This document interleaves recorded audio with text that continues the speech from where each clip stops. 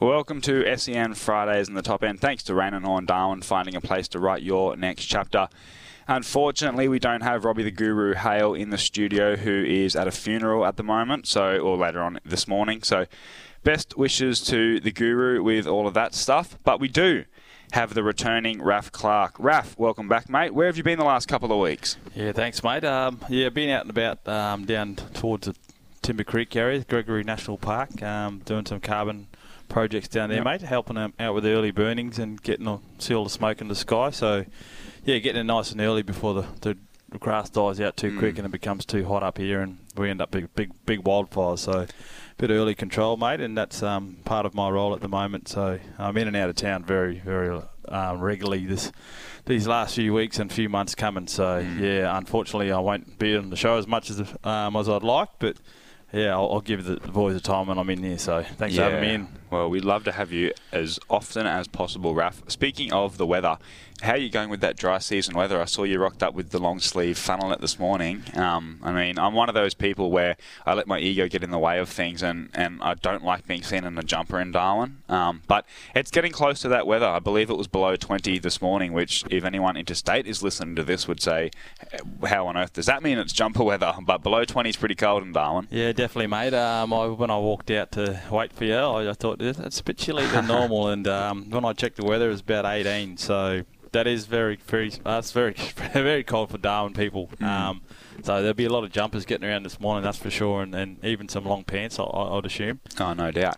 Hey, before we talk too much further about things, I think the biggest thing that's happened in the past fortnight since we've spoken on the show is Tasmania entering the AFL.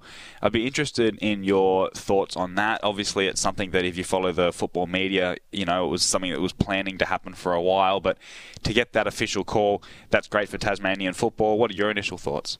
Yeah, mate, it's awesome to see another team. Gives the opportunity for more players to be playing at the top level, especially. But the Tasmania, they've been behind the AFL for a long, long time, and the amount of players that come out of there every year, they get 2 or 3 home games or more.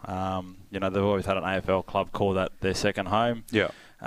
So it's good to see. They've got the backing, they've got the funding, they've got everything's there and ready to go. And a lot of people, throwing the argument there should have been another Sydney team or another Brisbane team or even a team up here. But my thoughts on that one is I think Darwin's still a good 7 or 8 years away from that, off the top of my head. Yeah, now let's talk about that a little bit. So I don't know, and I admitted it when I was talking to Rob Hale about this, that I don't know all the ins and outs about how it's going to work financially and all the implications surrounding that. I trust that there are way smarter people than me financially involved in this project, that can source out possibilities to make it work. But it does seem like a long way away, doesn't it, the Northern Territory bid? Obviously, the NT Thunder, and it's hard to compare the NT Thunder directly with the NT because Tassie used to have the Devils in the VFL as well, who are no longer there. But, the NT Thunder eventually ran into their own financial problems and problems with support within the community.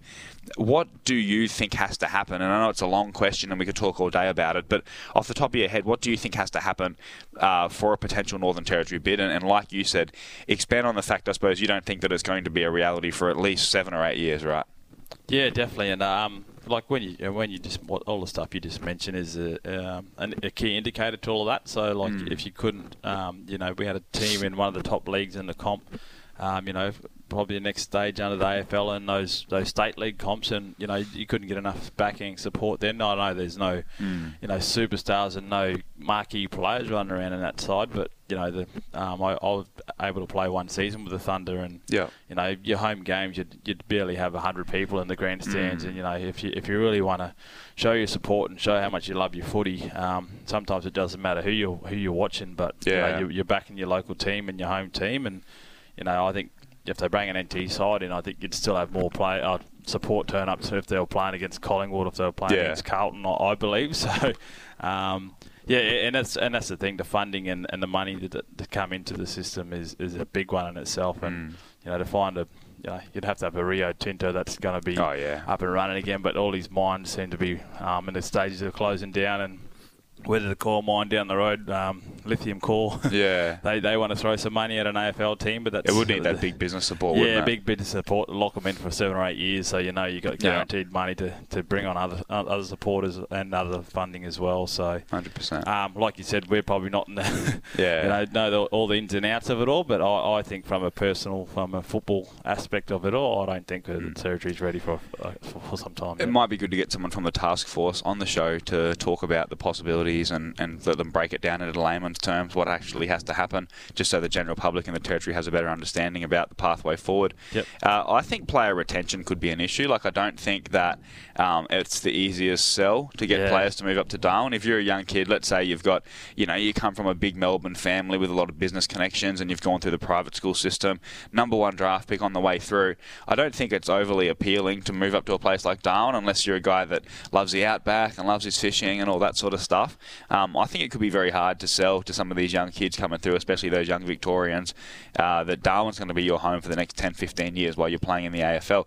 What could you imagine this to be? Is this a similar concern to yours? Could you imagine, say, your Nick Revolt, Lenny Hayes types, players that you played with, getting those guys to relocate to a place like Darwin, or do you think that player retention is going to be an issue? Obviously, James Sicily raised this point when it came to young players moving to Hobart. So, I think Darwin's an even bigger issue with that regard. Yeah, and I think in general in Darwin, because everyone thinks you get a lot of time off when you're actually in the season or in the system, but you might get 1 or 2 days off a week if you're lucky, and a lot of those days off, it's all about your recovery. So it's not like you can get out and go hunting and fishing or whatever that appeals to people up here in Darwin, and that outdoor lifestyle, and that's almost going to put you more at risk, I believe, in terms of your recovery and whatnot. So. You have to have the system set up so that you do your ice bar, so you've got a nice big indoor pool or something where they can swim and do their recovery stuff, as well as, not just your getting them to, commit to, the lifestyle up here in Darwin. And that, when you think of people who move up, in our local footy season and they stay here during the dry season, it's more because of the party scene and the dry season weather's nice and they can get out and explore and see everything that the Territory has to offer. But if you're here to play football and work, it's a completely different story. So they reckon I think if a successful Northern Territory bid happens, it would be contingent on that brand new stadium getting built in the city.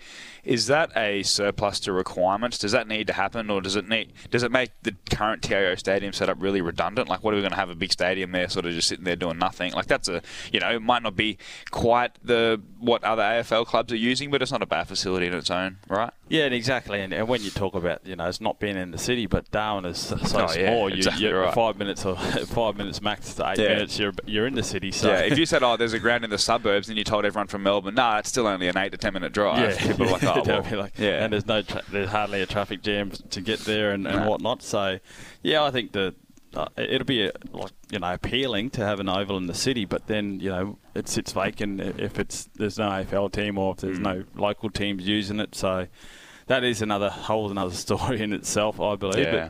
But something probably out of our of our thinking and our expertise to talk about a stadium in the city. But maybe because it worked in Adelaide, but that oval was always there, and they just redone it and fixed it all up. So it makes sense because there's probably a couple more million just in the city itself in Adelaide compared to us. Last one on this topic. Hey, Raf, I think that obviously if Tasmania come in, it makes a 19-team competition. They're probably going to be pretty keen to get that 20th side.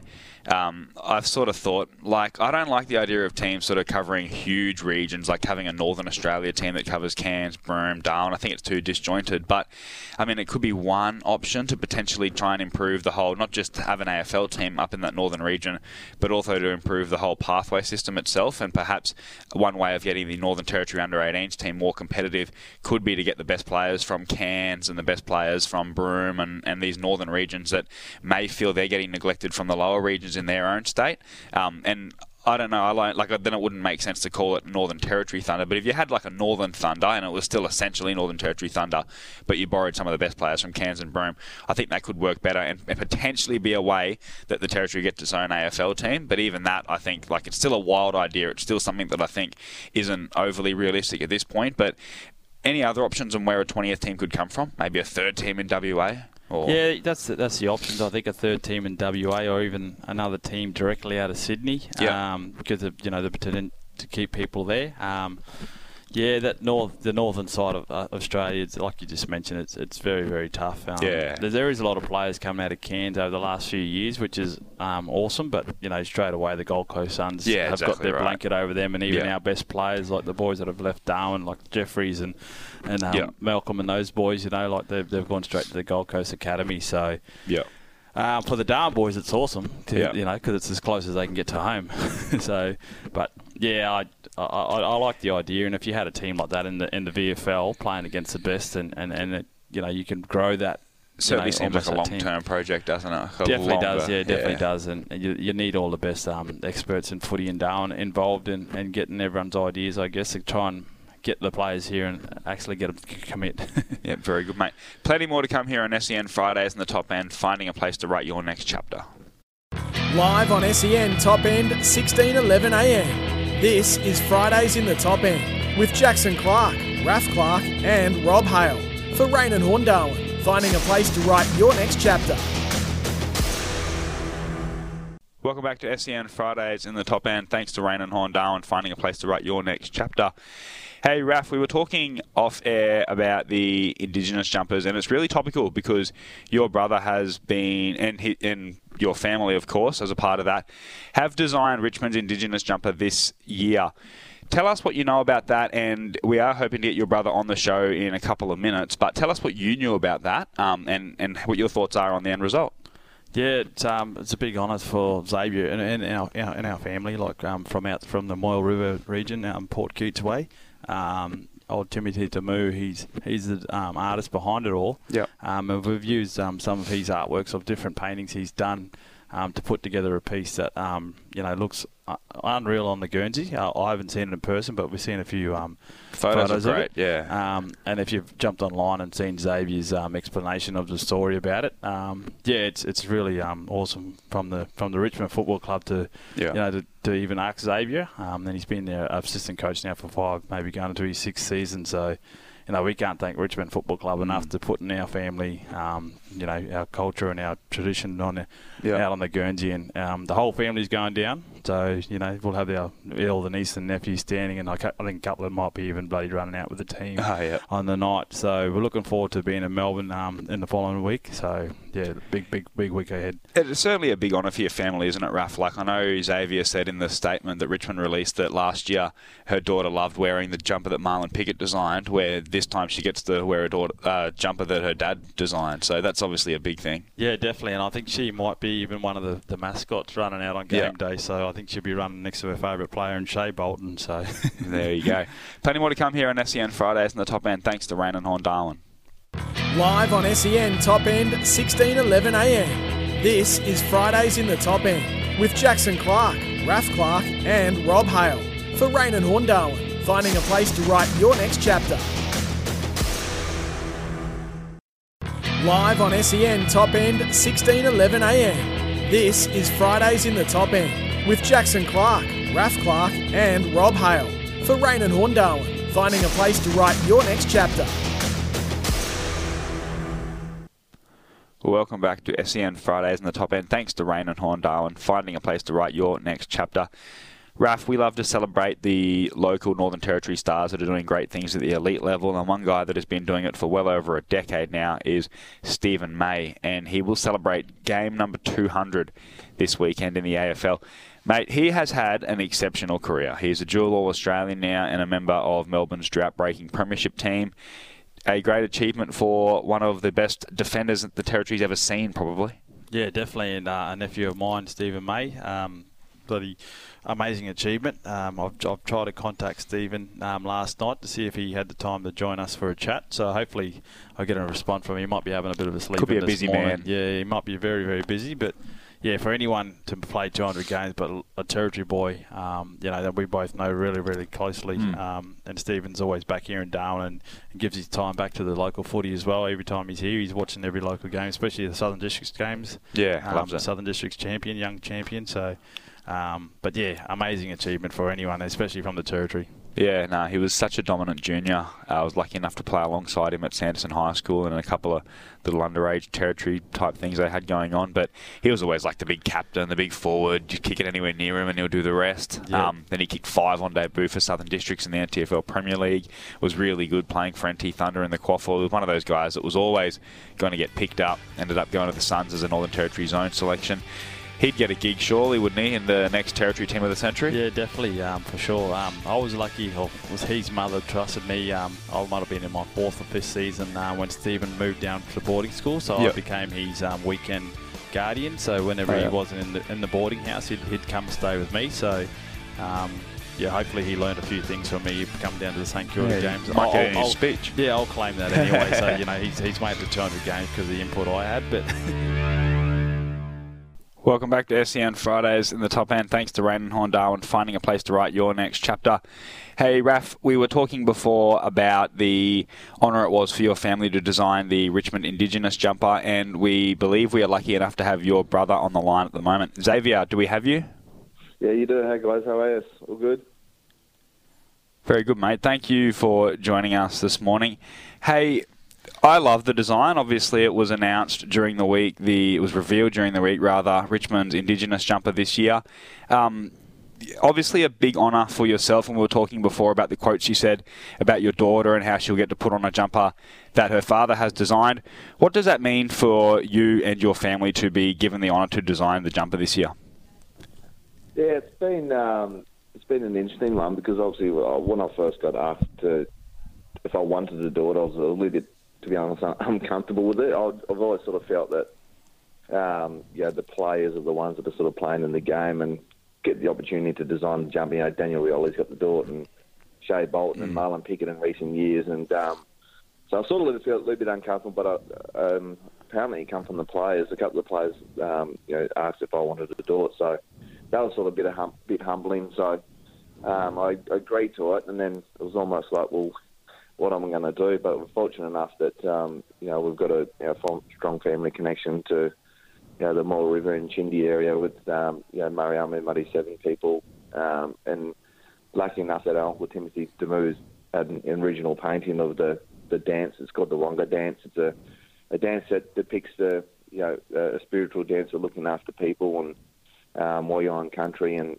looking after family. And I sort of thought that was pretty fitting to I guess the Richmond Football Club and what we do, and about looking after our teammates and looking after your spiritual home of Punt Road. So I thought that was quite fitting, and we started from there and started to pull the elements together of what the jumper and the story and of one, I guess, my family, but also how does that link to the Richmond Football Club. So it was a good little journey. I got to speak to probably my family back up in Chindi more than I have for a long period of time, just to be able to go through the different elements of design. But I think it was a great process, and the jumper's come up really well.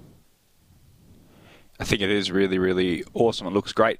How do you come up with a design? Like, obviously the end product is what most people in the public see, but for you guys that have to do the groundwork first, do you come up with a story first and what you want it to look like and then incorporate the artwork afterwards? Or do you sort of just start the design first, start the artwork stuff, and then go from there?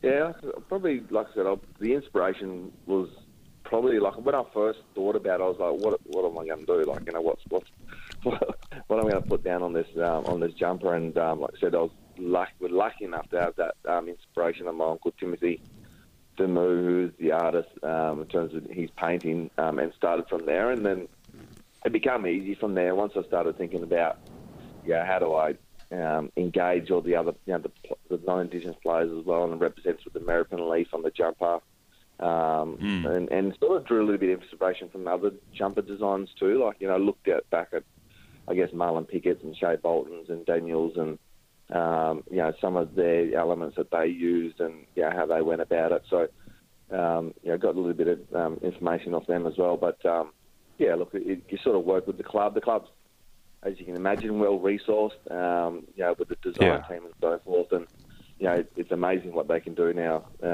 with whether it's technology and design. You have this idea in your head, and you send them through a bit of a prototype, what it looks like, and then they come back with this design on the jumper. 4 or 5 days later, it's pretty cool how they do it. I think, Xavier, how you going, brothers? It's Rafi, your brother, if you didn't recognise. Good now. I think a shout out to probably goes to Shane Cook, who's an artist himself and a well-known artist throughout the southern region of, especially Adelaide, where he's from. He's helped put the Guernsey together with you, hasn't he? Yeah, well, Shane Cook's helped. He actually designed the football for Shane Edwards.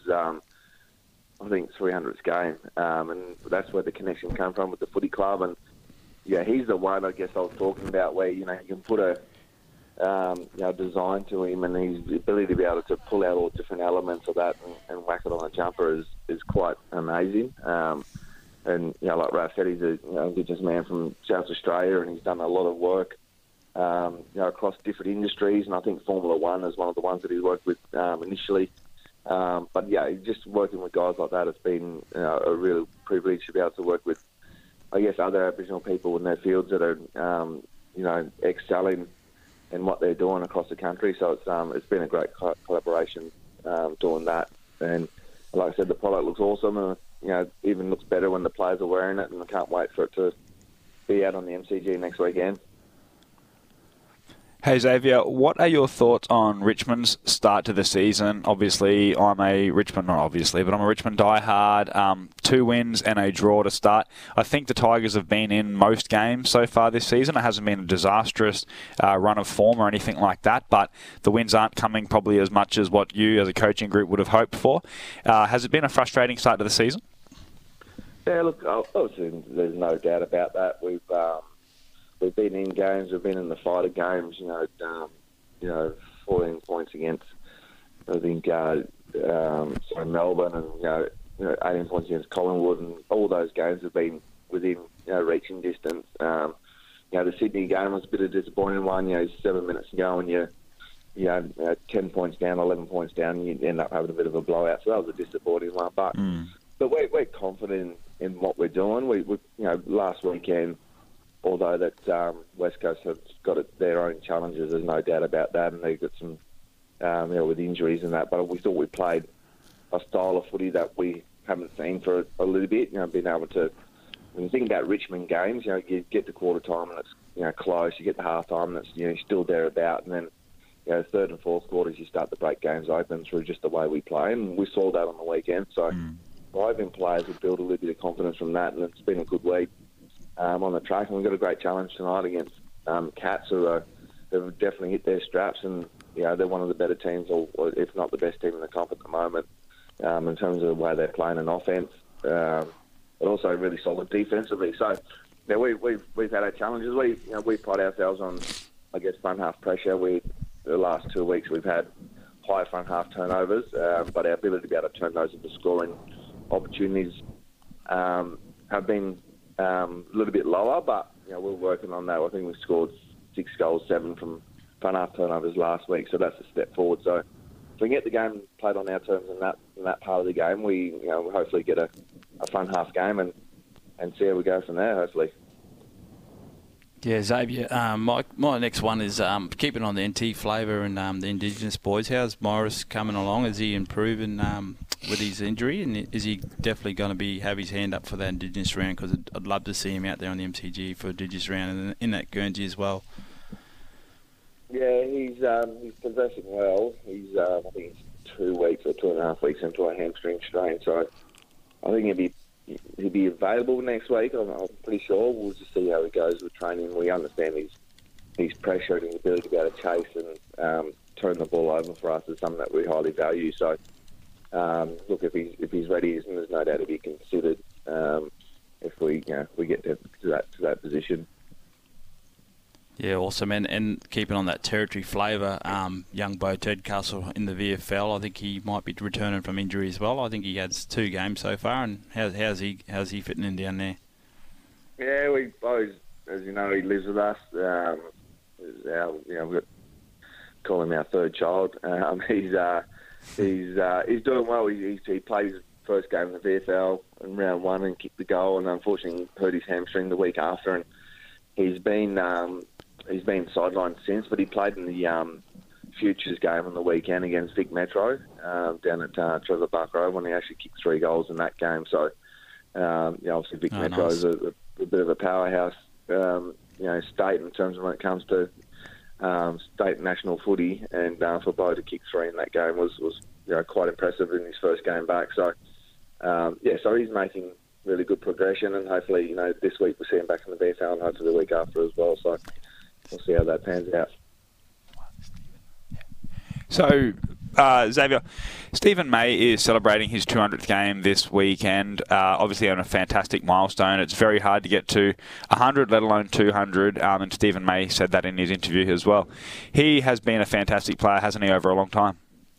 He has, yeah, and I just love, he's quite, a kid growing up in Darwin, play one AFL game, let alone 200, and I guess that's everyone's dream. But I think, his journey's been one of great learning and great development, and he's a young kid that goes to is it Melbourne Grammar, I think it was, when he come down initially, and with a group of you boys all together, from what I remember. And leaving home, you learn great lessons. You grow up pretty quickly, and then you go to the Gold Coast Suns and become the best defender in the competition, and you come to Melbourne and you get a fair bit of scrutiny and in terms of the way he was going about it, whether it was right or wrong. But I think he's learnt some great lessons, and he's become one of the best defenders in the competition over the last 10 or 20 odd years, and which is a great credit to him and his ability to be able to work through those those issues and those criticisms and be able to still play good footy and now a premiership player. But full credit to him, Maisie. He deserves it all, and the way he's going, he's got another bloody 100 games up his sleeves if his hamstrings hold up on him. But he's in a great spot, and he's doing great things for the competition. No worries, X. Last one from us. Thank you so much for your time. But there's been a lot of excitement with the Tasmania team granted the 19th licence into the AFL. Naturally, everyone will talk about, who's number 20? Who's the 20th team to come in? And all eyes are pointing towards the Northern Territory, or at least up here it seems like it is. What do you think, what is the likelihood of a Territory team entering the AFL, say, within the next 5-10 years? And what would that mean to someone like yourself? It's interesting. Like we know that the Darwin population's, not as big as every other state, but that's evident. But I think if they can get it going, it'll be truly amazing. What it means for me if it's 10 years' time, if I've still got a job coaching, obviously being able to be a part of that would be definitely something that you'll definitely consider and love to be a part of, that team coming into the NT. But certainly they've got a fair bit of work to do around, resources and, whether they do build a new stadium. Is TIF Stadium the place to be? I'm not sure. To build a stadium maybe close to the city would be amazing. We've seen what Adelaide Oval's done to Adelaide. I think there's a lot to work through. The funding of it, the funding of working through an AFL team is quite significant. Does Darwin have enough resources and sponsorship and membership to be able to fund a local team potentially? I think there's a bit to work through, and they're doing some great work. I think the Bowden boys are doing a bit of work up there with the AFLNT to try and have a feasibility study on what that looks like. So, if they say it can work, well then, let's do it. Let's get it happening. Yeah, no doubt, Xavier. Thank you very much for giving up your time this morning, and best of luck in tonight's big game. Thanks, Xavier. Thanks, boys. Appreciate it. Plenty more to come here on SEN Fridays in the Top End. Thanks to Rain and Horn Darwin, finding a place to write your next chapter. Live on SEN Top End, 16:11 a.m. This is Fridays in the Top End with Jackson Clark, Raph Clark, and Rob Hale for Rain and Horn Darwin, finding a place to write your next chapter. Live on SEN Top End, 16:11 a.m. This is Fridays in the Top End with Jackson Clark, Raph Clark, and Rob Hale for Rain and Horn Darwin, finding a place to write your next chapter. Welcome back to SEN Fridays in the Top End. Thanks to Rain and Horn Darwin. we will love your listing. Robbie Hale away this morning, but you have myself and Raf Clark in the Rain and Horn studio talking all things footy and local sport. Hey, one of the big talking points of the week, Raf, was the booing in the AFL, and more specifically, the booing subjected to Lance Buddy Franklin, who is one of the AFL's all-time great champions. It was an interesting one. It was considered bad enough for all of Collingwood, Sydney, and the AFL to have released statements pretty quickly during the week. Obviously, it's a complicated issue. People have their own reasons to boo. You know, I'm not traditionally a big booer myself, I suppose. But complicating things even further are perhaps the racial element, which has been brought up during the week. It was the first time Sydney faced Collingwood at the MCG since that Adam Goodes incident and all the ugliness that resulted from that about a decade ago. So what were your thoughts about that during the week?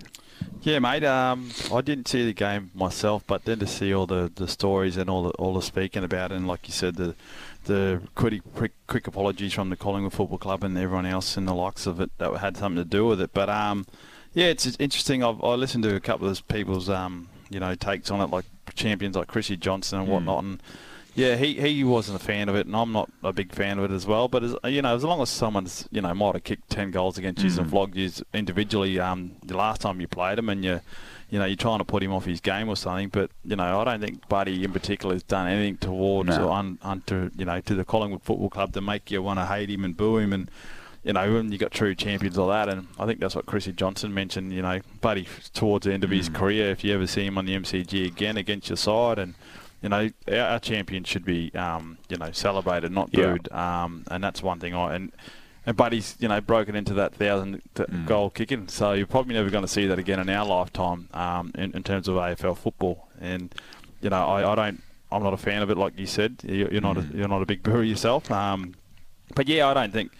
Yeah, you can boo him for a couple of times and then you move on. But we've seen it happen to young fella Jason Horne-Francis from every other club, and he's going to play against Port Adelaide for the first time tonight. So yeah, North Melbourne. I saw not North Melbourne. Sorry, I'm getting mixed up there. But yeah, whether they are going to be ready for him and give him the most, but they probably going on by what's happened in the past in a couple of weeks, they might even cheer him. You never know. I think it's important to make that distinction on when or what kind of booing is acceptable and what isn't, and there's always going to be debates surrounding that. I think there'll be most people, or a lot of people would say, look, it should just be open slather. Don't even look into it. If there's a boo, there's a boo. Who cares? Yeah. However, obviously we see all with the good stuff that it can get more complicated than that. So I think if something happened like an incident earlier in the game, a big hit, or maybe a player got a big suspension last time they met, or used to play for the club, and also I saw someone online write it, and they used the term a cartoon-like villain,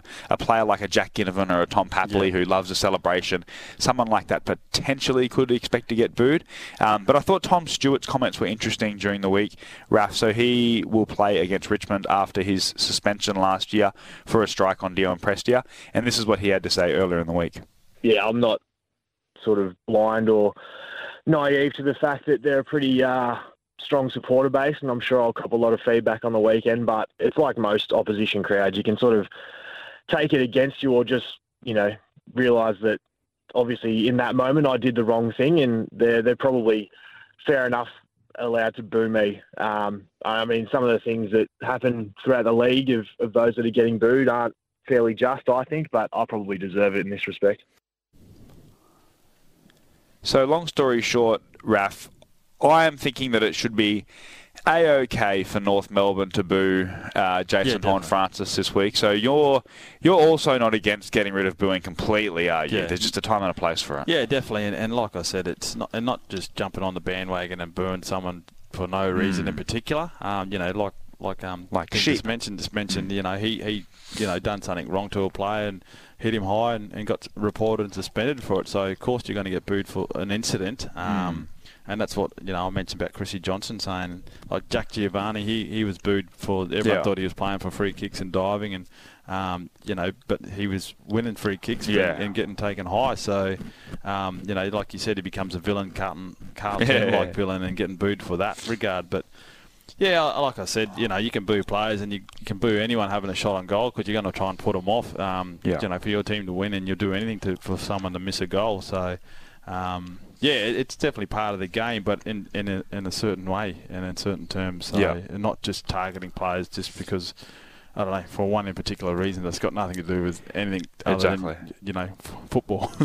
Well, it's a complicated topic, Raf. It's something that I hope we don't talk about it again on the show. I hope it's not something that in the weeks, to come get worse and worse and sort of spirals out of control. So fingers crossed that sort of gets nipped in the bud, although it won't this week with Horne-Francis and North Melbourne, that's for sure. Yeah, it's going to be an interesting one with Horne-Francis. And, like you said, you lose the number one draft pick, walks out on you after one season, and he's going to be a champion of the game. I reckon he might get booed by people in blue and white for the rest of his life. Yeah, and I think we might have a bit of a take from...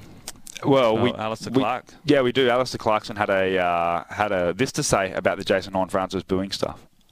He's a 18-year-old kid, wants to be around his family and friends, think he's going to play his best footy in South Australia.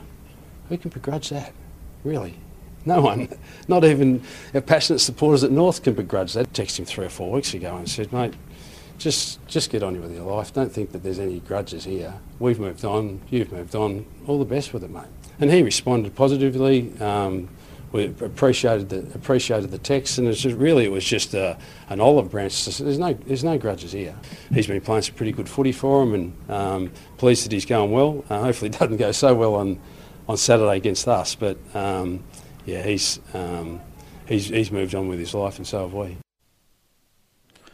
Yeah, we do need to go to a break pretty soon. Sorry to cut you off there, Raf. But that's awesome, bloody, to hear that from Alistair Clarkson. And it actually surprised me a little bit. Yeah, and like you said, he wish the kid all the best. And how can you have that against an 18-year-old kid who wants to go home and play footy with his family and friends? And he's playing some good footy, and hopefully he turns it on like he did last weekend, because he's had some really, really awesome games. And I like the theatrics of football, mate. I hope the North Melbourne supporters come out in a rabid and boo him all afternoon, but I also, at the same time, hope that Horne-Francis gets his 30 possessions, 12 clearances, and wins the game for power. So let's see how that all plays out. Another big story this week was the suspension of Jacob van Rooyen, which was ultimately overturned last night, and he is now free to play after what was a 4-hour process at the tribunal. It was definitely the talking point of the week. I don't know if you saw the incident. If you did see the incident, what were your thoughts on it? And what are your general thoughts about the AFL and their protecting of the head in these situations?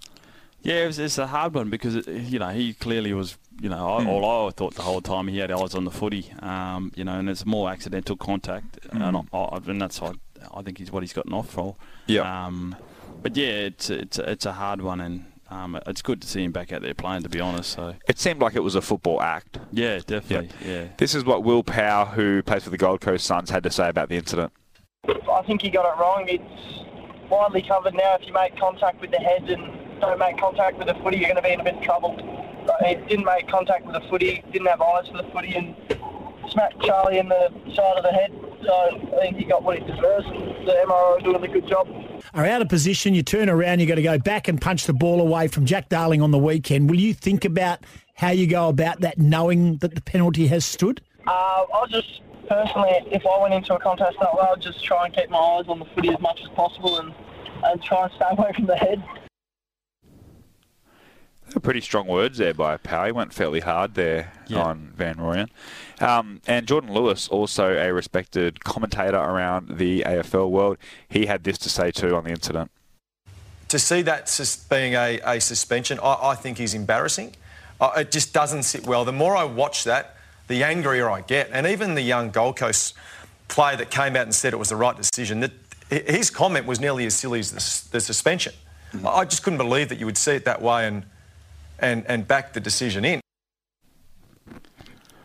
Wow, Jordan Lewis's comments are probably just as strong, weren't they, Raph? Yeah, definitely. And hearing that from the young Gold Coast player as well, I'm on Jordan Lewis's side. Like we said, it definitely was a football act, and not like he went out of his way just to particularly hit the bloke in the head, and he was... The whole time he was like trying to spoil the footy, and if you're playing football, some incidents are going to happen where you miss the footy and accidentally make contact to the head, and I'm on Jordan Lewis's side with that one for sure. Yeah, I actually wasn't overly surprised. So in general, I like seeing I don't like seeing players get suspended for what are football acts and what are essentially accidents. I don't think that he went there to try and knock him out. Yeah, definitely. But I wasn't surprised. I thought with a lot of other suspensions that we've seen throughout the year, starting with the heads and the dump tackle and all that stuff, I did see that and thought, I wouldn't be surprised if he gets a week or two here. And when that came out, I wasn't as shocked as what the rest of the AFL world seemed to be. But obviously the right result was achieved in the end, according to a lot of different people. Hey, plenty more to come here on SEN Fridays in the Top End. Thanks to Rain and Horn Darwin, finding a place to write your next chapter. Live on SEN Top End, 16:11 a.m. This is Fridays in the Top End with Jackson Clark, Raph Clark and Rob Hale for Rain and Horn Darwin, finding a place to write your next chapter. Welcome back to SEN Fridays in the Top End. Thanks to Rain and Horn Darwin, finding a place to write your next chapter. In the studio here with Raph Clark, and we were just talking about some of the suspensions in the AFL world, particularly the Jacob Van Rooyen incident, the Melbourne Demons young forward, and ultimately free to play after a 4-hour deliberation last night at the AFL Tribunal. Another player a little bit closer to home suspended is Junior Rioli. So he was suspended, given a 2-week suspension for his incident against Essendon player Jordan Ridley. The Bombers defender was left with a concussion and will miss at least this weekend's game. I don't know if you saw the incident, Raph, but if you did see the incident, it was a bit of a weird one, I thought. The camera angles, obviously, it was a little bit behind the ball, so you didn't get that real close-up look of it. But what did you think of it?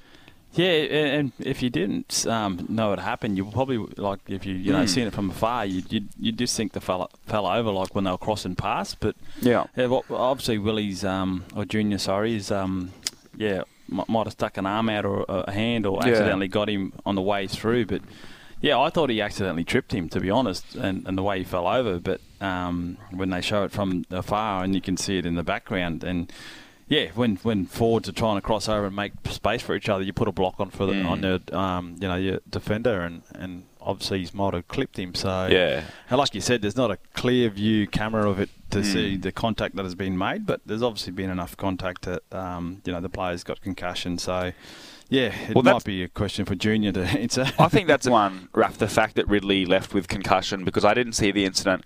All I saw was at half-time or whenever it was, I went out to watch a little bit of the game, and my old man who was watching it said, Ridley's off with concussion, and I saw that and I thought, okay, well, that's not good. Yeah. And then he told me that it was with an incident like Junior got him, and I thought, okay, went to social media as you do, and all the comments there were going on about how Junior's a dog and he's going to get 5 weeks and 6 weeks, and I thought, gee whiz, he must have whacked him. He must have got him really good. Nice and clear. And then when I first saw the replay finally, I was like, what? Is that it? Like, it's not to try and discredit Ridley or say that it was a soft hit or that he didn't even deserve weeks or anything like that.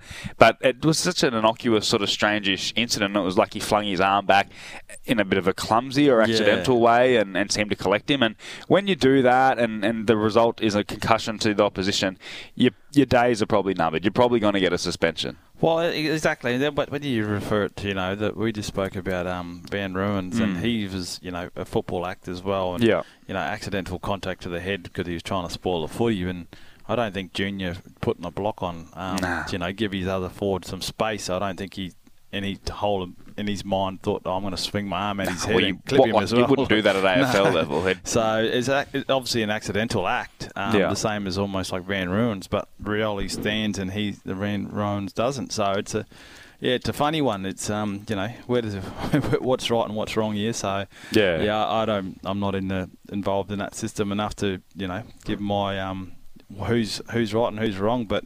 Yeah, for one to get off and one not to, and they're both accidental. Get my words mixed up here, mate. But same old. Yeah, I feel sorry for Junior, and he's starting to hit some form too. He's starting to kick some nice goals. So anyway, it's good to see him back out there flying. Exactly right. It is. It's he missed 2 whole years of football. I'm sure an extra 2 weeks on the sideline isn't going to cause him too much sleep. Yeah, he'll be right. Yep. Hey, let's talk a little bit about last weekend's results. So Brisbane Lions 15-10, 100 defeated Carlton 11-8, 74. That was Friday night footy at Docklands, so at Marvel Stadium, not at the MCG where Brisbane have a little bit of a hoodoo there, but still a really good win against a good team that should make finals in Melbourne.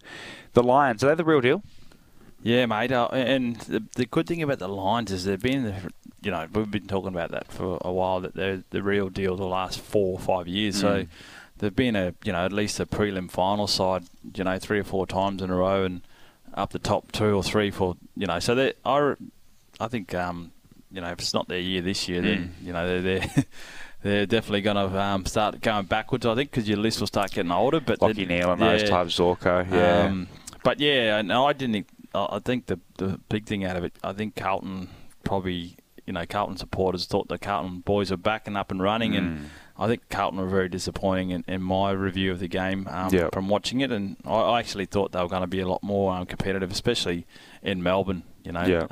Brisbane Lions just came out and just put them to the sword, and it just looked like Carlton didn't have any answers for them at all. So there were quotes during the week from their CEO, Brian Cook, and also one of their main midfielders in Adam Chera saying, and I believe the quotes were along the lines of, it wouldn't be the end of the world if the Blues missed finals. Now, obviously, we're just talking about footy here, and literally he's correct, it wouldn't be the end of the world. But in a football sense, it kind of would be. I think that I think that it would be finals or bust for a lot of Carlton this year, and after going so close last year and being in the 8 for just about the whole year, I reckon it would be the end of the world.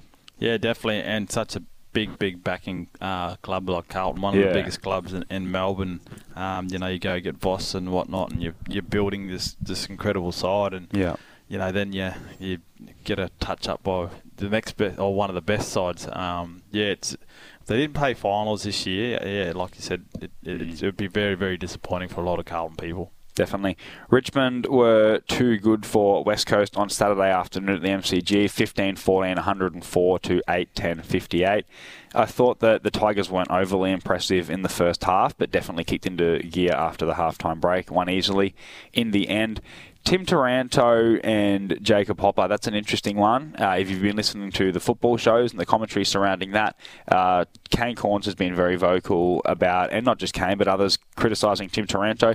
And even on this show, I, as a Richmond supporter, was criticising Tim Taranto and his ball use. But he's starting to play pretty good footy. His last 3 weeks have been probably his best 3 weeks, playing within his limitations a little bit. They did have to give up a pretty big price. The Taranto trade was ultimately pick 14 and pick 21. Hopper, I believe, and I could be wrong here, but I believe it was something like pick 31 and Richmond's first round of this year, which could essentially be a top 5, top 10 pick given the way the season's going. So they paid a high price. What are your thoughts now, about 6 months on from that trade? Yeah, especially on the weekend, they were both in the high 30 possessions, and I think they both kicked a couple of goals. Like the Richmond midfielders, especially Taranto, Shea Bolton, Lottie, he was outstanding. Oh, yeah. If he doesn't get the 3 votes, Brownlow Knight. He'll get the 3 votes. Yeah, he should. I think he had 36 and kicked 3. Something like that. And Taranto and Hopper and those guys were awesome as well. So at the start of the game, or the first half, I thought, if Richmond can't beat West Coast at home, they're going to have a very long season ahead of them. But, to their credit, the Richmond boys got moving, and especially those champions we just mentioned. Yeah, Geelong defeated Adelaide by 26 points at GMHBA. Jeremy Cameron was good again with 3 goals, while Tom Stewart was one of the better players on the ground. An injury concern with Paddy Dangerfield being subbed off just after half-time. Melbourne Gold Coast, that was an interesting one. A good performance from the Suns, but the Demons were good enough to get the win in the end and bank the 4 points. How good a player, Raf, is Noah Anderson? He might be one of the best players in the competition at some point in his career, reveling in the absence of Tuke Miller, who's out injured. He's a pretty exciting player, isn't he? Yeah, definitely. And he's got that versatility, like he's size-wise, so he can play a bit of tall as well as not just your genuine mid. So, that bit of extra height, he can go back and play off a half-back as well. And his ball use is outstanding. So, he's one to watch. Petrarca and Oliver damaging yet again. And last one before we go to a break, Fremantle and Hawthorn. The Dockers were far too good. I think it was a 69-point win in the end. Luke Jackson played his best game in Dockers colours with 24 disposals and a couple of goals.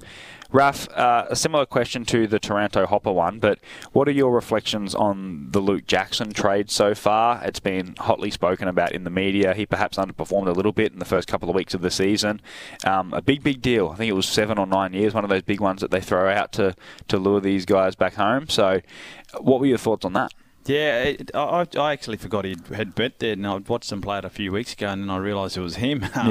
But yeah, it's fit into a new system. But you go from a team where he was into one of the best sides, so you only have to go about your role, and it made your job easier. Especially if you're second fiddle to Max Gawn, it's a pretty easy role. Yeah, that's it. So compared to other clubs. You're expected to be one of the best, and you have to set the play up and actually make the team better. So it'll take it a whole another year, I reckon, or maybe this year for him to develop into that role and be the number one ruck and get to that spot where he sets up the Dockers and takes them forward. So But yeah, good to see him respond with 24 disposals and a couple of goals on the weekend. Yep, certainly a talented player. Andy Brayshaw also starred with 34 disposals and a couple of goals. And there were positives for Hawthorn despite the big loss. Will Day has been really impressive this season. He was originally an early draft pick and some say a potential leader of the club. He had 26 touches and a goal. And Connor Nash is a bit of a random one, but another player that has slipped under the radar a bit. His past month has been fantastic. Raf, plenty more AFL talk to get through, and we will touch on some of the other sports as well here on SEN Fridays in the Top End. Thanks to Rain and Horn Darwin. Live on SEN Top End, 16:11 a.m. This is Fridays in the Top End with Jackson Clark, Raf Clark and Rob Hale for Rain and Horn Darwin, finding a place to write your next chapter. This is Fridays in the Top End with Jackson Clark, Raf Clark and Rob Hale for Rain and Horn Darwin, finding a place to write your next chapter. Welcome back to SEN Fridays in the Top End. Thanks to Rain and Horn Darwin, finding a place to write your next chapter. Raf, we are going through the AFL games from last weekend, and one of the underrated rivalries, we spoke about it with Robbie Hale last week on the show, is the Western Bulldogs versus Greater Western Sydney rivalry. Those two teams have been going at it against pretty much since 2014, those prelims in the late 20 noughties, whatever you'd call the 2010s. They were some exciting games of football. Obviously, you had the Toby Green stuff and everything else. So it's been great to watch the Battle of the West, but the Dogs were too good on last Saturday night, a 15-point win. Marcus Bontempelli was excellent. Is he rivaling Jeremy Cameron as the best footballer in the competition? Yeah, he's, these players, you think that you've seen their best, and then all of a sudden they come out with another game like that on the weekend. And yeah, the bloody Bont, he wrecked my multi because that's the only game I lost out on, mate. I was 7 from 8 on the weekend, and the Bont. Did you back the Giants? I backed the Giants at home up in Canberra because it's one not of the a bad hardest. Tip. I thought it was. Yeah, it's one of the hardest places to beat them. And the Bulldogs. It pretty much was a Bont show, to be honest. So yeah, it's been the Bont show all year. That's it. So, did you ever train with him when he was at St Mary's? Yeah, he's been down there a few times, and he was one of the blokes that he didn't matter where he trained. When the senior group broke up, he sort of went over and helped out with the reserve team and under 18s, and yeah, he was more so just to have a kick and have a mix in with anybody, and anyone had a question for him, he had the time and day to give you an answer and have a photo with anyone who asked him. So the Bont's a true gentleman, and he gives the time and day to everybody. He'd be a big fit-looking specimen, wouldn't he? Especially if as a midfielder. Yeah, definitely. You coming from my older days when I played, it's years ago now, but he's as tall as me, and I'm a halfback, playing on key forward sometimes at the Western Ruck, and he's a genuine mid. So the times of the game have definitely changed in terms of the size of people. Yeah. You got Patrick Cripps is very similar to the 6'3" midfielders. Another big midfielder is Tom Green, and I said after 2 rounds last season that he was my prediction to be one of the best players in the competition in a few years. Now, I was going to take that back a little bit throughout stages last year. He does have some deficiencies as a footballer, but he was great last week with 38 disposals and 3 goals. Port Adelaide got the job done against Essendon. It was a 5-point win, one of the games of the round actually. A very exciting contest, and another honourable loss to the Bombers, which some Essendon fans will see as a positive. Others will be starting to get frustrated with losing games that they've been in a winnable position. The Power are always in the game though. They just could not kick straight on goal. Half time, the score was 5-11 to 9-1, so 16 scoring shots to 10.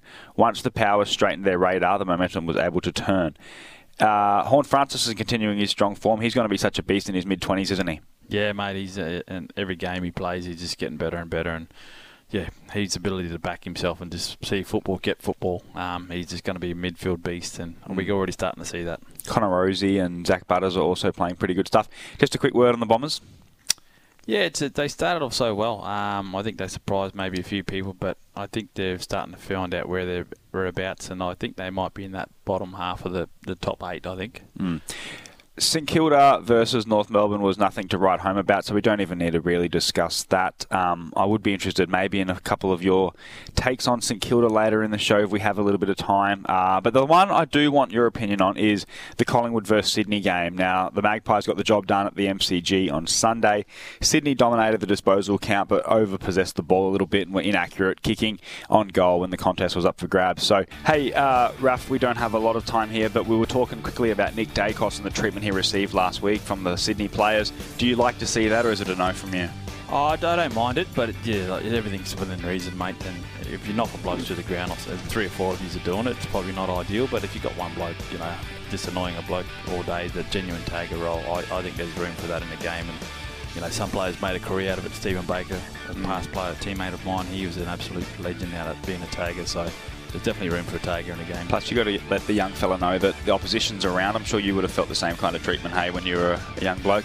Raf, we will talk more AFL after the break. This is SEN Fridays in the Top End.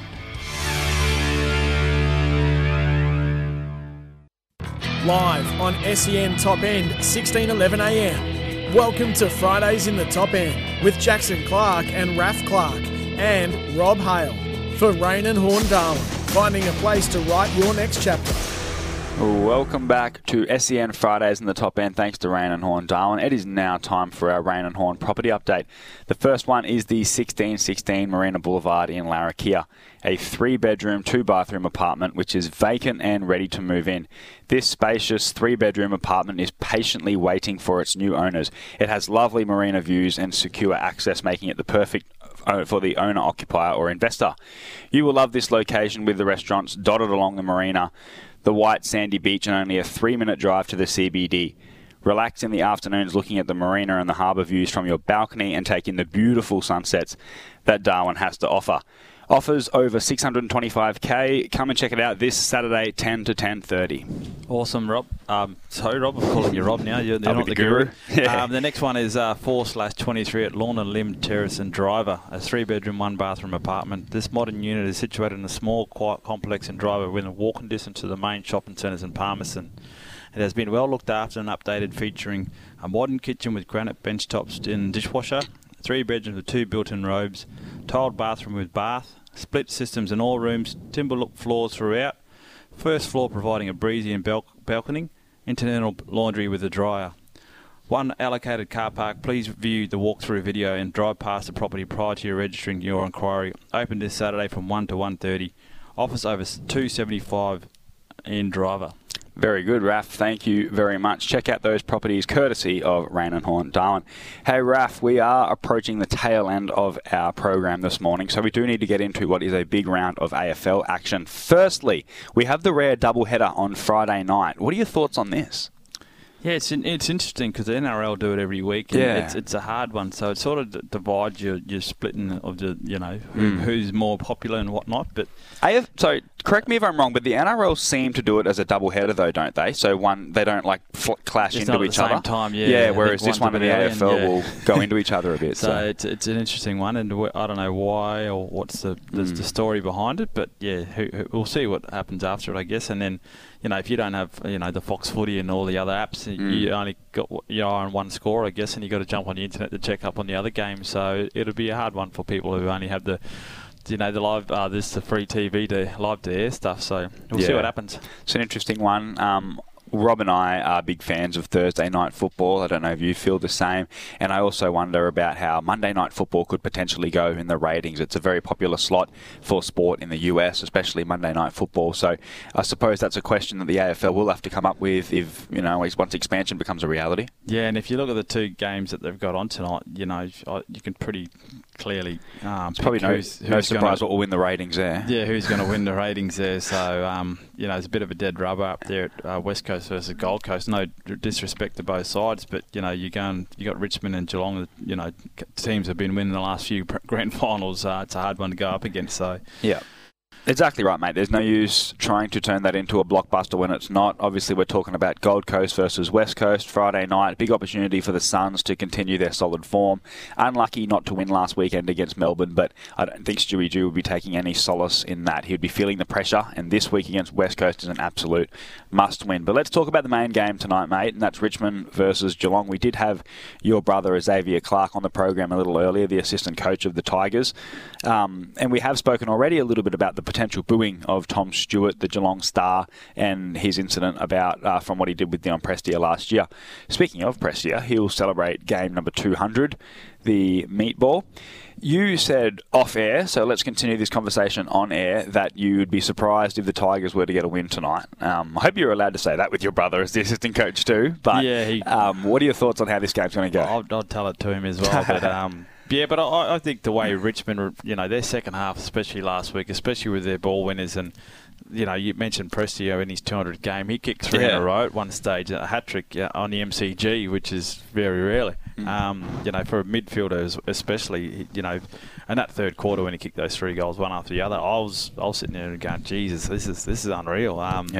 So you never know. And if Richmond take that confidence that they had from second half of last week, John Long's up and about and finally hit their strap. So it's going to give Richmond another good test for those younger guys that are filling in spots at the moment for some key players missing. So if they can push them all away, it's going to give them real confidence going forward, Richmond, and knowing that they're going to be up there with the best. But yeah, I'm slightly leaning towards Geelong, even though Paddy Dangerfield's out, one of their best mids, and we just spoke about mentioned the Richmond mids. I think it's a game between the mids. But then again, Jeremy Cameron's in some rare form as well. It's been a great rivalry over the years. The Tigers have had the better of the Cats in a couple of big finals games. The 2017 qualifying final, 2019 prelim, and of course the 2020 grand final. Cats have been dominant since. I'm actually expecting a decent performance here from the Tigers. I'm going to go with the Cats. I think they will be a little better. If I had to tip either way, it would be with the Cats. They are missing a few key players, but the Tigers also have Tom Lynch and Nankervis and a bunch of others out. Great to see Brandon Parfitt back in for the Cats. So who are you tipping? Geelong? Geelong just. I'll give them 7 points. And Gold Coast and West Coast? I'm going to the Suns. Yeah, I'll go to the Suns because of the territory influence, but I'd like to see West Coast get a win at home. Yep. Good. Sydney versus Fremantle on the Saturday. 2 teams who have certainly underachieved in 2023 after really good seasons last year. I'm favouring the Swans here, given the game is at the SCG. I think the home ground will certainly help them. Plus, I do think they have been in slightly better form than the Dockers this year. So they're my tip. Definitely lean towards Sydney because of the way they play the SCG. They're one of the hardest. Such a unique ground. It's so small. It's probably the hardest ground to play on when you go into state, and it's a big trip for from Perth to Sydney, and then to play on such a small ground when they're used to such a big ground at Optus Oval there in Perth. Yep. So Sydney should get that one not easily, but I'll tip them by about 3 goals. The game that has a lot of interest for me is North Melbourne versus Port Adelaide over in Tasmania. Jason Horne-Francis, as we've mentioned multiple times on the show already, will play his first game against North Melbourne after being selection number 1 last year. What kind of reaction are we expecting down in Tasmania? And is it disappointing that the game's not in Melbourne? I think it is for the theatrics of it all. It is, but it might take some of the booing away from it. Might not as be a strong crowd, but I definitely would have loved to have seen it in Melbourne and definitely in Adelaide would have even been better for Jason Horne. But I'm leaning towards Port Adelaide. They've hit their straps and they're starting to play some really good footy. They knocked off St Kilda a couple of weeks ago, or maybe it was that last week. I'm getting my weeks mixed up with all this work travel I'm doing. But that'll be a good game, and I hope Jason has a really good one as well. Yeah, I think Port will get the job done there. What are they going for? It's like 6 in a row or something. They're on a pretty good streak at the moment. Definitely. Ben Cunnington dropped by Alistair Clarkson. That's an interesting one. Still at his best can be a clearance king, but just not getting his hands on the ball as much as what Clarkson would have hoped. Raf, have you ever been involved in a game, and I'm putting you on the spot a little bit here without that prep, can you remember, have you ever been in a game where you've had to play against a player that's left St Kilda or something like that, or you've played with a bloke that's now at St Kilda that's left another club and you're versing his old team, something like that? If you can't think of one, or it comes to you off air after, we can talk about it next week, but I'm just thinking about like a similar Horne-Francis situation that you've been involved in. Yeah, well, you had guys like Brett Peake, Lee Freo, Michael Gardner left West Coast, but they were sort of on the way out. So Yeah. it wasn't like they were the best player to come out of that team or the next best thing coming through. There wasn't any young guys that left their clubs to join us. The guys we got were sort of those older guys. Maybe Farron Ray might have been the big one. But I never recall them getting booed or anything like that. When Saints we had a lot of them. role players, didn't they, from other clubs like Schneider and Peake and Ray. Schneider was another big one. And he never copped anything from Sydney and whatnot. And even the games when he was kicking goals against Sydney, he didn't cop anything. So, times have definitely changed. Did the Cunnington one getting dropped, did that surprise you? A little bit, yeah. A little bit. Yeah. No, fair enough. I think it's it's a good story of the league, Cunnington. We all want to see him go well, but they have deficiencies in their midfield, the Roos, and they need to come up with solutions to the problem. So I think that's all that is. Hawthorn versus Melbourne. This shapes as another big win for the Demons in my book. If the Demons are going really well, by the way, I'd love to see them put Stephen May up forward for half a quarter just to see what he can do. Put him up there in the last quarter or something like that and let him kick a goal in the 200th. That'd be an amazing way to finish the game. But, they get the game on their terms for starters. Give Hawthorn credit. If it takes them to the last quarter to do it, then, well done to Hawthorn. But I don't see him beating Melbourne at the MCG. Yeah, we celebrated the career earlier of Stephen May, a 200-gamer. We love it when the Northern Territory players can achieve great things at the elite level. And for all the good players we've had, we haven't had that many 200-gamers. Even Michael Long and Cyril Rioli both got under the 200-game mark. But yeah, he's an absolute star. We tried to get him online on for an interview this morning, and he's only just replied, and I said, "Can we get you on now?" But his response was he's about to walk out the training. So it would have been awesome almost to talk got the big fish. Yeah, it would have been awesome to talk to Steve and get his own view of the, his 200th game and his story and his career. But we've had a lot of people talk about it already, and there's going to be a lot more to come from it. So hopefully next week we might be able to get him on and recap the 200 games. So we're going to have to lock Stephen May in at some point. There is a lot about the journey and the story of Stephen May that maybe even can't be spoken about, but his story, I reckon, is one of the most incredible ones in the AFL. Just a champion. Obviously, as I mentioned before, Cyril Rioli, Michael Long, some of the all-time great players from Territory footy, even they didn't quite get to the 200-game mark. So for Stephen May to get there, as well as collecting a couple of All-Australians and a premiership, shows what a champion football he's going to go down to be. We do need to go to firstly, we're going for Melbourne. Is that right? Yep, easy one. We do need to go to another break. We will go through the rest of the games and all the other news surrounding Territory sport here on SEN Fridays in the Top End. Thanks to Rain and Horn Darwin. Live on SEN Top End, 16:11 a.m. This is Fridays in the Top End with Jackson Clark, Raf Clark and Rob Hale for Rain and Horn Darwin, finding a place to write your next chapter. Welcome back to SEN Fridays in the Top End. Thanks to Rain and Horn Darwin, finding a place to write your next chapter. Raf, it's now time for the Thoroughbred Racing NT Tops in the Top End update. We are joined by Steve Taylor, who is the marketing manager of the Darwin Turf Club. Steve, do we have you this morning? Morning, gents. How are we? Very good, thanks. Thanks for joining us this morning, Steve. How are the ticket sales going for the carnival? Yeah, look, going quite strong. We're nearing the end of the early bird period with final release tickets going on sale on Monday, the 5th of June. So lots of people taking advantage of those early bird sales. And, I'd strongly advise and encourage people to get in early whilst they're still available. And because, I don't know about you, but the weeks are disappearing quickly. Oh, yeah, no doubt. Definitely. Hey, how can people get those tickets? Where are they available? Yeah, they're available on our website, darwinturfclub.org.au, which is easy to find. It's all laid out there under our Darwin Cup Carnival tab. And, they've been very well received. Obviously, our marquee events being Cup Day and Gala Ball and the events at the pointy end of the carnival, they've all been very well received. And we're seeing a good uptake on our events throughout the carnival as well, with Derby Day, Ladies Day being particularly strong as well. It's dry season is picking up, mate. It is getting cooler and cooler air, which must mean that it's racing time of the year. What else is happening? What's exciting you at the moment? Yeah, tell me about it. I'm just overlooking the lawns here at the moment and visualising everything that has to come in for carnival. It's a bit daunting, but no, look, great. Great the drive's finally here. I think everyone in Darwin gets a bit of an extra skiff in their step this time of year, but. Look, we don't race this weekend, of course, with the race of the Tennant Creek Cup on this weekend. So all things Territory racing, all eyes go down to Tennant Creek this weekend, but thereafter, I think we race, for 12 consecutive Saturdays.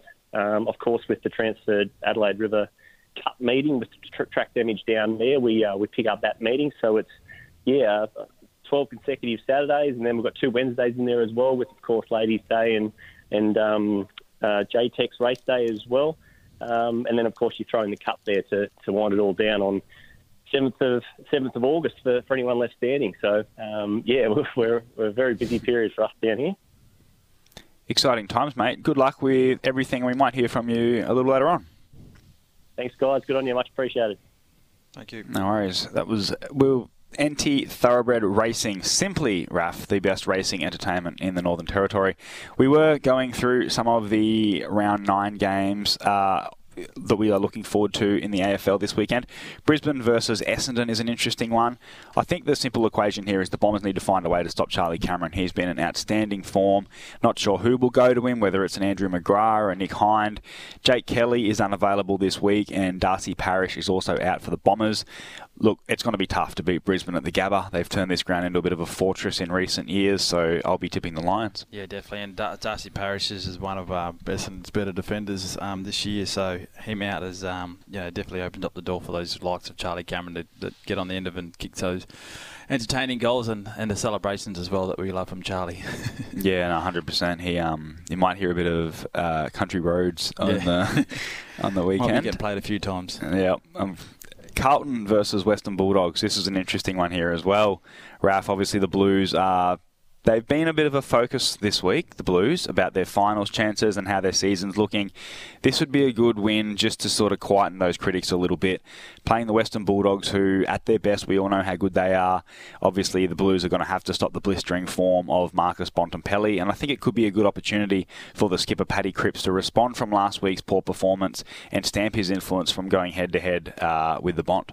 Yeah, definitely, and that'll be that's a bloody mouth-watering matchup. Those two, like we spoke about before, 6'2", 6'3" mids, and they can go and play anywhere. And whether bloody the Liberatore goes to Cripps and gives him a bit of a headache on the side, that's another story in itself. And that's what we mentioned before. Those taggers belong in the game because a guy like the Liberatores, and that's what their specialty is, and then they break off and kick some goals as well. So, but I'm leaning towards the Bulldogs after Carlton last week's disappointing. Yeah, I'll go against you here. I'll go with the Blues to get a win. Obviously, it wouldn't surprise me, if the Bulldogs get the job done, but I'll go the Blues here. Liam Jones against his old team, that'll be an interesting one. You'd think he would get a match-up on Harry Mackay or Charlie Curnow. On Sunday, we have just a doubleheader. On Sunday, only the 2 games. Adelaide versus St Kilda. I reckon this is an underrated one of the games of the round, really. Definitely. 2 really, really improved teams of the competition this year. St Kilda, to me, look like they're playing with great system. And by that, I mean they look like they're a well-drilled, well-structured, well-coached team. Sometimes they can have lapses in concentration or bad quarters here and there, but it never really strays too far away their best and their worst. So even last week against the Roos, probably one of their worst performances of the season, but they still restricted the Kangaroos to 4 goals and got the job done quite easily in the end. Is this something that you're noticing as well? Does Ross Lyon really place a big emphasis on defence? Yeah, definitely. It's a defend first mentality, and your attacking opportunities come from your defence. So, and having everyone rolled and moved together, and almost like you're all got a piece of string tied to each other. So if I move in one direction to roll up and defend, if someone rolls in behind me and covers. So that's the Ross Lyon system, and you're all playing together, not one-on-ones, and you win your own battle. So that's Rossi Lyon's game plan, and it's good to see it working again, and it puts the Saints in a really competitive position again in that top 4 situation. Yep. Collingwood versus Greater Western Sydney is the final game of the round. The Magpies seem to be playing a lot of Sunday games this year randomly. Great opportunity for the Greater Western Sydney to get more experience playing at the MCG, especially against a good team like Collingwood, a good finals team. A game like this is essentially the closest this team will get to playing in the finals this year, which could be a little bit harsh to say for the Giants, but I don't think they'll make the finals. So it's going to be good development for their players. Do you think that that's something that the Giants will get out of this game? It's another opportunity to play in front of a big crowd at the G? Yeah, definitely, especially those younger guys. You expect a full house on, or not so much a full house because it's Mother's Day on Sunday, so shout out to all the mothers for Sunday. But Yeah, Collingwood, in the form they're in, they're going to have a nice day out on Sunday, I reckon. And hopefully it's a nice sunny day at the MCG, because you can't beat a nice sunny day on Sunday at the MCG. Going for the Pies? Going for the Pies by 6 goals or 7 goals. Yeah, I think the Magpies will get it done too.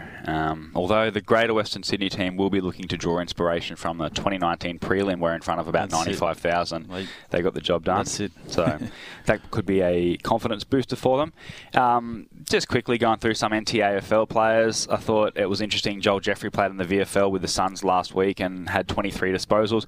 Moved to defence, so played across half-back, where he has played a little bit of football before, played really good in the NT underage teams in that position. I wonder if we'll see him down back when he eventually moves back to the AFL. Do you think he can play in that role? Yeah, definitely. He's got that that size where you can swing both ways, and I think sometimes those half forwards are missing that spot in that forward line. Like myself, I was drafted as that half forward type lead up as well, that medium forward. Same as Joel Jeffries, and when I went down back, that's where I stayed, and I found my football was better down there. So I don't know. Joel's got the ability to play anywhere. So whichever suits him and whichever helps him sit into that AFL team more regularly. But he's a genuine traditional forward. So, but it was awesome to see Malcolm Rosier kick his 3 goals last week as well, or 4 goals. Sorry. Yeah. Career high. Yeah, he was everywhere in that forward line. So. Shout out to Malcolm as well, and hopefully see Joel back in there with him in the next couple of weeks. Yeah, plenty happening at the Suns. Ben Long will miss this weekend's game due to an injury. It was good to see James Cheetahs receive another AFL opportunity last weekend. He had a big moment in the last quarter, but was unfortunately able to capitalise. Hey, Raf, there are a few more NT players to talk about. There are a little bit of CAFL stuff that we need to talk about too, Central Australia, but we need to make sure, because we keep talking until they tell us to stop, we need to have a shout out to the mothers out there, because it is Mother's Day on Sunday. A special shout out to my beautiful mother, Claire. Happy Mother's Day. I love you very much. Raf, do you have any shout outs? Yeah, I'll shout out to my old girl, Pam. She's a well-known figure around Darwin. I'll be taking her out for lunch on Sunday. Yeah, or maybe if we were going fishing, we might be doing that instead. So the big brother's got to make the call on that one. So put a bit of pressure on me, mate. I was just going to do a bit of a phone call. I was just going to say Happy Mother's Day, and now I've got to follow your lead and fishing and lunch. They deserve a lot more than that, mate. So 100%. You'll have to get around there, mate, and take her a present at least. 100%, mate. What does your next week look like? Will you be with us in the studio? I'm in Norwell next week, so hopefully on my Friday stay available as well, mate. So I'd love to be back in for 2 shows in a row. Awesome, mate. Plenty always happening in the world of local territory sport. Plenty happening in the AFL world as well. Hope everyone that listened to this show enjoyed it, and I hope everyone has a great weekend. Again, happy Mother's Day to all the beautiful mothers out there. The world wouldn't be what it is without all those wonderful mothers. Thanks very much for joining us today on SEN Fridays in the Top End. Thanks to Rain and Horn Darwin, finding a place to write your next chapter.